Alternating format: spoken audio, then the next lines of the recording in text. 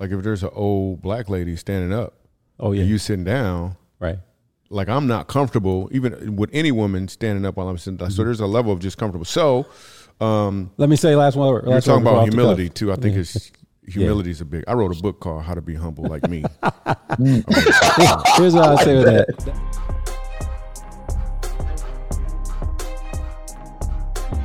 Yo, welcome. I'm pumped and excited, man. We doubled this thing up. It's so good. It's like Juneteenth and the ifs, like the 20 ifs. Because you can't go from the teenths to you got to go jump to the ifs. You do. Yeah. I guess some people think that way. Yeah, well, some people do. Some people just thinking, okay. Yeah, part one was great. Yeah, that was fun, man. So we decided we're going to do it again. We're going to split this thing up because there's so much goodness there. So you might be asking yourself, what can you learn from three brothers as they talk about being black in America? That's too much. It's not being black. It is not. Anyway, let me just say, first of all, welcome to Funny How Life Works, where we use funny to teach you how life works. And today we got a brother on here who is going to break down the details of exactly what Juneteenth represents, and then even how white people and black people and everybody in between and on the side should respond, or at least give you a little more insight on it. It's going to be pretty dope. How are you going to learn from this? You're about to find out. Okay. I love this podcast. You'll be laughing out loud and all of a sudden, boom, something that can really help you drops in your lap. I like it because I unexpectedly learn about life. It is so funny. I get to laugh and learn about life at the same time. I like listening to Funny How Life Works with the car of my parents. With the car in my parents. Okay. Yo, everybody, I hope you're enjoying the podcast. Don't forget to go to michaeljr.com/extra, and I'm going to give you a free download of my comedy special, michaeljr.com/extra, so you can laugh with your whole family and even watch it and enjoy it. Anyway, just go there right now and finish watching the podcast. Other than that, I appreciate you. For real. I'm out. Yo, Pacal. Hey, what's up? How you doing, man? I'm well. How's Sent Church? It's doing great, man. You still sent there? I am. They just don't let me change clothes. Tell us about one of your favorite speakers as of recently.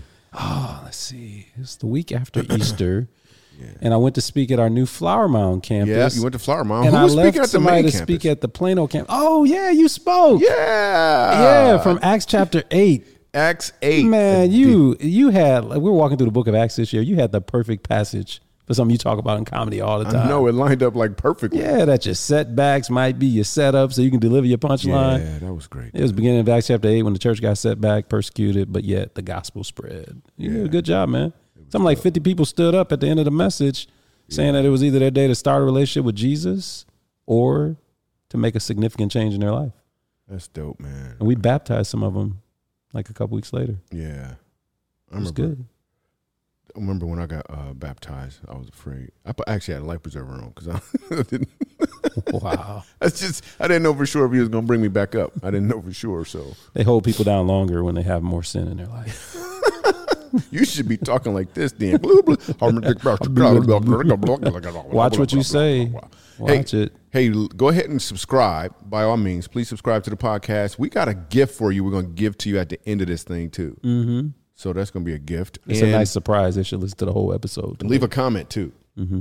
Leave a comment. That's going to be great. And then non-sponsor sponsor is Metro Relief. Metro Relief. Yeah, Tell them about Metro Relief. Metro Relief helps people move from homelessness to getting back on their feet to housing. They try and get people back home. They're here in the North Texas area, but they have people coming from all over the country getting trained to learn from them how to really effectively minister to the homeless people in their cities. One of their core efforts in this area is they take a bus out into areas where there are homeless people and homeless camps.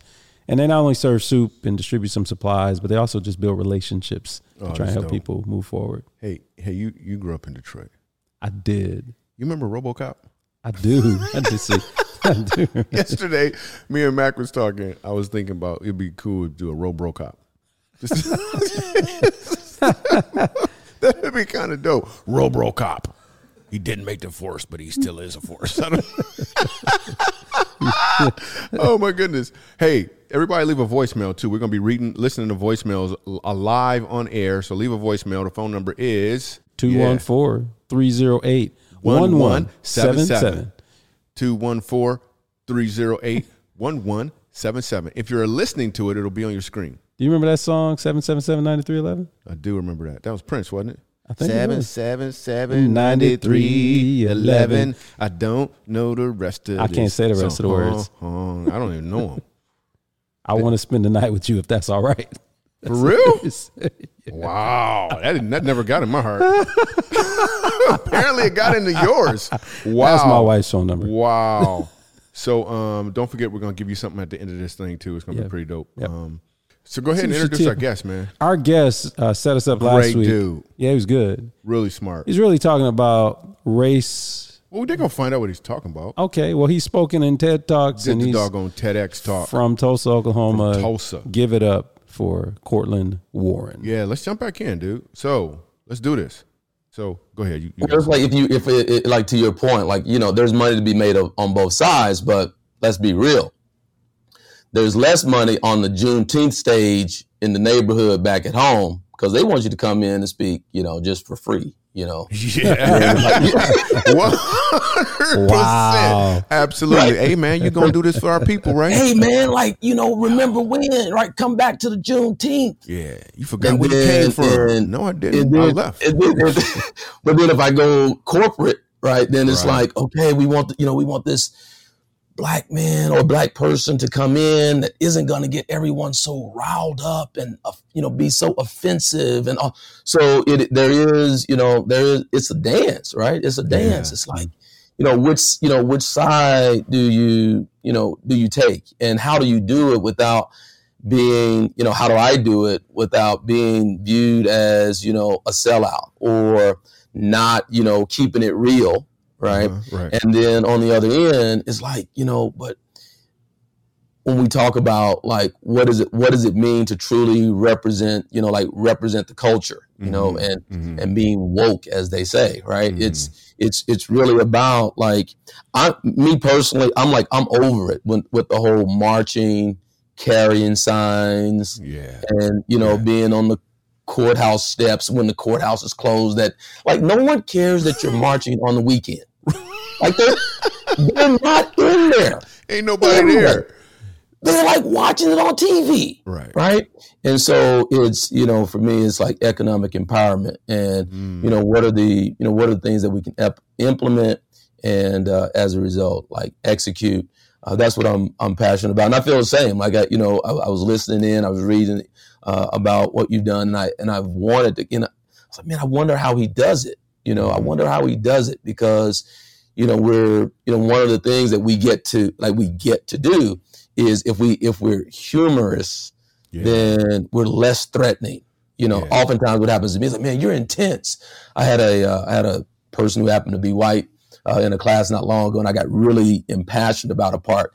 And he's like, oh, you're like that black preacher. And he said it as though he was giving me a compliment. I looked at him, I said, you wouldn't have said that if I was Tony Robbins. You wouldn't have said that to me if I was anything other than black. So your frame of a serious, intense conversation about, frankly, belief systems and conditioning and programming, your frame of reference for me is that the only thing you can see me as is a black preacher. All right. So my dad was a preacher. So was my grandfather. A lot of people thought, that was the route that I was going. So I'm not dismissing it. However, I wanted him to see that his desire to put me in a box or frame was consistent with what he saw as acceptable from his viewpoint.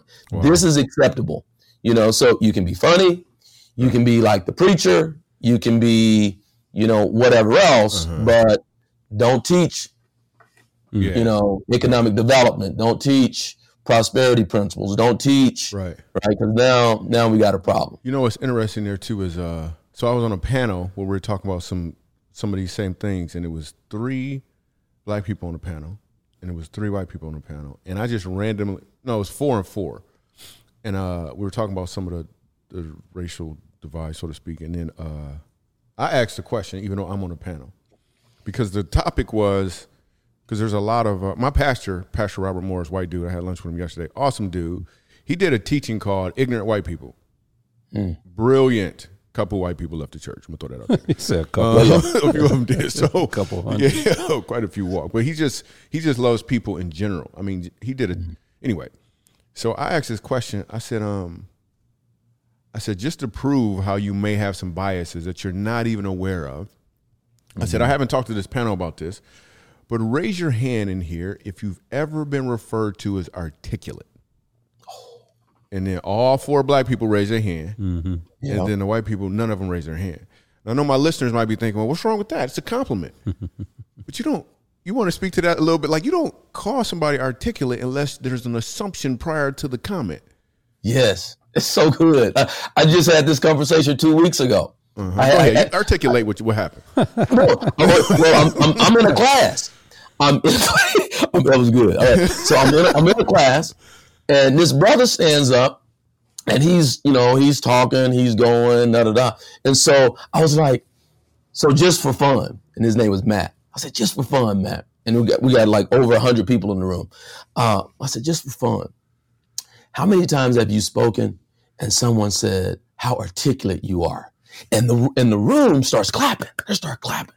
And he was like, oh, it's a white room. Bro. He's like, bro, like seriously. I said, I'll be honest. I almost said, man, you are very well. And he was like, I said, but I caught myself. And so we had this whole little deal about how you're articulate or well-spoken isn't a compliment.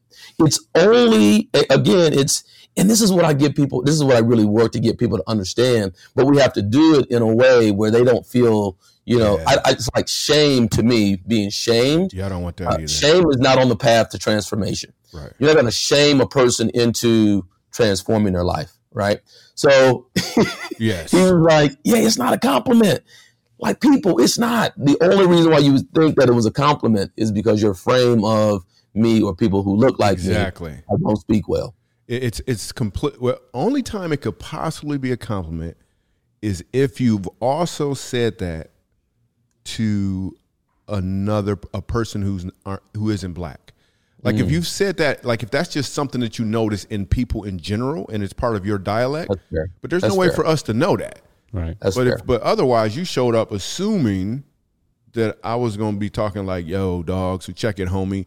And because you understand now it's a little, man, it's two sides of it. And I listen, at the risk of sounding like some of my best friends are white. I'm just going to throw it out there. So here's what I want to ask. So I went to, this is great because you could tell me. I have this thing where I feel like, so I went to, was it Memphis? Where Martin Luther King was shot, right? The hotel. Yeah. Mm-hmm. And I went there. Lorraine Motel. Now, I know some people not going, you probably won't agree with this. And Kyle, you probably won't. Did we talk about this before? No, we never talked about this. I think it's just a little strange. Let me say it like this. That there is a place where we could go to remember where somebody was murdered. Mm-hmm. Because as I walk through it, and believe me, me and Martin Luther King got the same birthday, which don't make me I love him any more than anybody else. I'm just saying. But what he did, and I mean, goodness, I mean, that's just, I mean, one of the most powerful, influential human beings who ever existed. But there's something that happens as I walk through there, and I'm getting reminded of all of the hurt and all of the pain. And then I'm seeing, and I'm going through with some, because I did a show there, and then some of the people who hosted me went with me, and I could see the shame and on them amplify. It was white people. I could see it. Like if I wanted a scholarship to Harvard, they would have paid for it by the time we went through the whole thing. They would have paid for it. And it just felt so heavy. And I don't know if that's the goal behind it, but I actually got out of there feeling heavy and hurt. And then you can go across the street and you can put your feet in the same footprints as the guy who shot him. Wow. Yeah, so I don't know how that helps. And I'm really kind of curious from anybody else's perspective, like what is that? I'm not saying you demolish it and turn it into a mall or something, but I don't know. But then I also went to D.C. The monument was beautiful because they had all of his quotes all over the place and it was beautiful. But then when I think about the one in Memphis, what are your thoughts on that? My thoughts on it, I think the tension is okay. And what I mean is Martin Luther King Jr. spent a ton of time reminding us that the history we had walked through, if we didn't remember it, we were bound to repeat it. That's good. And so to have that spot where you can remember so that we don't repeat, I think that's the rationale behind it. At the same time, as Christians, we hear Paul saying, forgetting what was behind and straining toward what lies ahead, pressing forward to win towards mark to win the prize. Right. So we're these forward thinking, hope filled, optimistic people, recognizing that to get stuck in the past, either in grief or in shame, it doesn't do us much good, because we can miss out on the excitement and the urgency of the day. So I think, like a lot of things, the hope is in the tension, and the tension's okay. But to your point, if people just walk away from that feeling shame and not hopeful, then they maybe miss the full force of the experience. Yeah, there was a lady outside the hotel who was picketing. And she was picketing, and she had been there for 55 years or something crazy. And the reason she was picketing is because she used to live at the Lorraine Hotel. And they put her out to make this museum. And she's picketing. And she got her little bucket out there, and she's mad because they kicked her out. And I'm looking at her, and you can give her money. And I'm thinking to myself, she's probably still out there today. And I'm thinking to myself, it's been 40 years or whatever. Like, why are you still out here? But the reason she was out there is because she was getting paid. Because at the end of that thing, the white people came out. They was feeling so guilty. So now, is she really, is she not perpetuating what we were trying not to? Like, it was really, the whole thing just felt super, super heavy to me, man. And I feel bad I should say I feel bad. It's about, because I got white friends, they don't know what to do. Like, they don't know what they should do. What do you tell white people when they're like, hey, they don't know if they should apologize or hug you or give you some money or be like, well, get over it. Like, they don't know what to do. Like, how do you handle that aspect of it? That's a brilliant question, and it's one that is it's troubling, for those who really do feel and connect with the horrible nature with which Black people have been treated in the country. And what I do is I allow for questions, and I think that's the starting place, is to allow for questions. And it was once stated that the quality of your life can be found in the quality of the questions that you ask. Oh, that's good. And I say that you can tell where you're headed based on the questions that you're asking. If you just look at the word question and break it down, right? It's like quest I'm on. So based on so if I'm asking, how can I make a quick dollar? Right? How can I make a quick dollar? That tells you where I'm leading. But how can, if they're asking, how can I help? How can I be of assistance? What can I do differently? Right? If that's the question that they're asking, then I feel like we have a responsibility to give a response, right? To the person who genuinely desires to be a part of the solution, but to a point made earlier, feeling, what we emotionalize, we get to repeat. Wherever we have, so if you're a person who, let's say, you have, your listeners are people who are high achieving and they accomplish goals and they, go after, big dreams, right? Yeah. But if you're a person who, when things go well, you're like, oh man, that was no big deal. Like I say, Michael Jr., man, that was a great show. That was a great. Oh, no, it was no big deal, man. It was all right. That's kind of what it's supposed to be. Right. But if you're a person who won't celebrate when things go well, but you highly emotionalize when things don't go right. So, you become self-critical, you beat yourself up, you're like, man, how could I, what was I thinking? That was stupid. So whatever you emotionalize, you bring more of into your life. Yeah. So we want to get to the place where we start to celebrate our achievements. But in our culture, man, it's like we started to understand celebration and acknowledgement of ourselves as being somehow arrogant or egotistical, or there is no humility in not acknowledging the work and the effort that you put in to accomplish whatever the goal is. That is not humility. That is not what it means to be humble. Right? I can celebrate what has been accomplished while also remembering the work that I put in. And so as it relates to like this lady on the outside of the Lorraine Motel, she's out there for the benefit that she gets. Yeah. Yeah. Man, that's so good, dude. I got one thought just to share. This could be, and then I'll go off the cuff. All right. This could be for another episode someday too. One time I was in Washington, D.C., and I went on this This is the guy, the way he presented it. It was a black owned business that wanted to give us a Black history tour of DC. He's like, he wanted us to see it from Black history perspective, right? So my wife and I had our 2 sons. We went on the tour, and he was saying a lot of things that, as you listen to him talk, I finally asked him, like, when you do this tour, like with white folks in the van, does it make him feel uncomfortable? Because he was a lot about Black empowerment. And, and he was like, actually, no, you know who feels most uncomfortable when I talk the way I talk? It's the Black people who are on the van when white people are on the van. He said, because as Black people, we've been conditioned to make white people feel comfortable, and we start to get worried when they feel uncomfortable. And it was convicting because it was like, I think part of what you are describing is the victory is found on either side when people get comfortable with their identity in Christ, right? Like, it's not about trying to fit anybody's stereotypes. It's not about necessarily worrying about what others think about me. When I'm comfortable in my own skin, then I can function anywhere and I can be at peace with that. But when I start to get overly concerned about other people's comfort based on my own biases or preconceived notions, that's some tricky stuff right there. I've always thought about that. So I think go ahead. That's real. I mean, like you're talking like, but generationally, we had to make sure that they were comfortable, right? Because our survival depended on that. Absolutely, right? Yeah. Our being able to stay alive depended on that. You know, even like the whole walking through the church and you get up and you're just going to the bathroom. You got to throw one finger up, right? Yeah. That was a very non-threatening sign. Like, hey, I'm not about to do anything. Right. So that's Bruce Lipton is the guy, but the studies of epigenetics, and epigenetics is, it means above the genes. And it's the study of how trauma and the beliefs and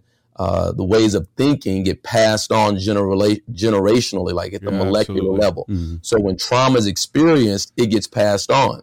And he talked about this gentleman, Bruce Lipton. He talks about how, he talks about, the Jewish and the Nazi concentration camps. But what I appreciated about him as a white scientist, he said, when a Black person watches television and they see a Black man being killed by police officers, it's what they feel, and sometimes it's anger and rage and sadness or whatever. He said, but it's important to understand that what they're feeling isn't necessarily about that event as much as it triggers the emotional traumas that have been passed on. That's great. And so it represents the things that have been there for so long. And so the level of compassion and empathy that must be understood, it was like during the whole, Black Lives Matter, kind of speaking to, being between both, I was getting calls, what should we say about Black? I was like, why y'all calling me? Like, I don't know. Like, I'm not the, what should we do about racism in America? Don't call me. Call the people who are racist. Right. Don't call, I'm good. Right. So it is, but that notion of they've got to be comfortable, right? Yeah, that's good. It's in our DNA, right? It's in our DNA to make sure that we're non-threatening because survival depended on it. That's great. And I think to some level, though, it's also in our DNA to make sure people in general are just comfortable as well.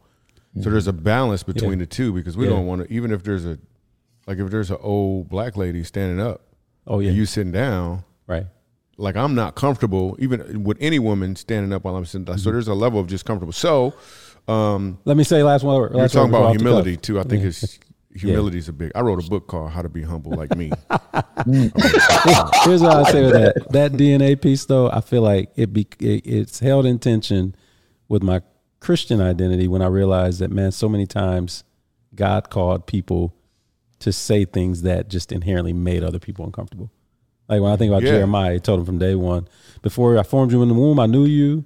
I set you apart to be a prophet to the nations. Right. And then the very next thing is like, don't be afraid, because I'm going to give you the words to say, but don't be afraid of them, because they're going to oppose you. You're going to tear some things down. You're going to build some things up, but I am with you and I will rescue you. Rescue me from what? Yeah. I need a rescue. Right.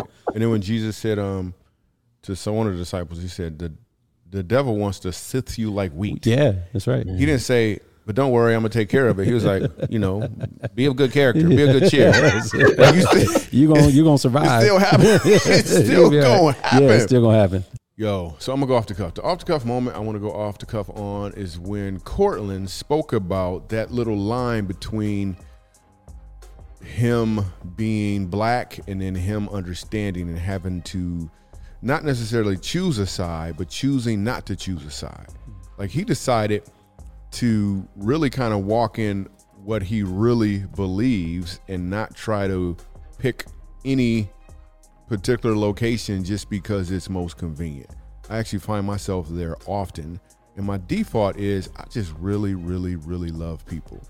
So as long as I focus on loving people, then I find myself to be in a position where I can simply do that.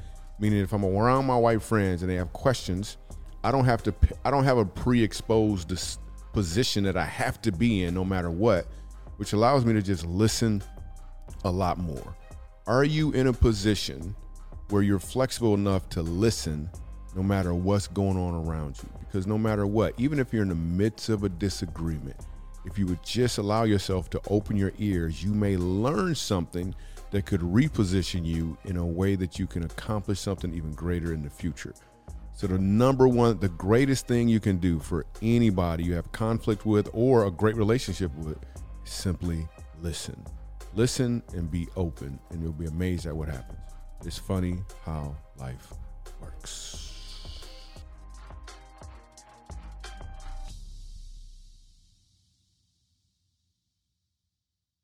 Okay. Hey, we got this thing we do on the show where we have you spin a wheel and answer a question.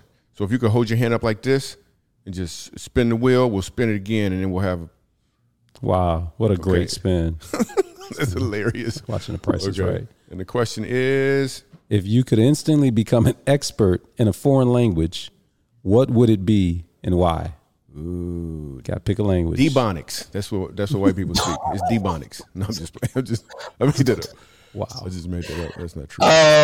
If I could instantly become an expert in any language, I would probably choose Chinese Mandarin. I want to learn Mandarin. I want to learn how to speak women. Why Mandarin? Because he liked the oranges. Because I'm a golf fanatic, and all my clubs get shipped from there, and I'm trying to have some conversations to make my stuff a whole lot more, better and state of the art. So if I could call and have a conversation to make it do this, that would be great. Wow. So that is awesome. It all came down to golf. Yeah, that is dope. It's good. I got invited to the I had access to the Masters recently. I have zero desire to go. Zero desire to play golf. But I recently this is the second time I got access. I ain't saying I'm going to go because I don't know anything about golf. I know they got greens, but they're not collared. Oh, my goodness. Dude, you are awesome. Thanks so much for doing the show, man. We appreciate you so much.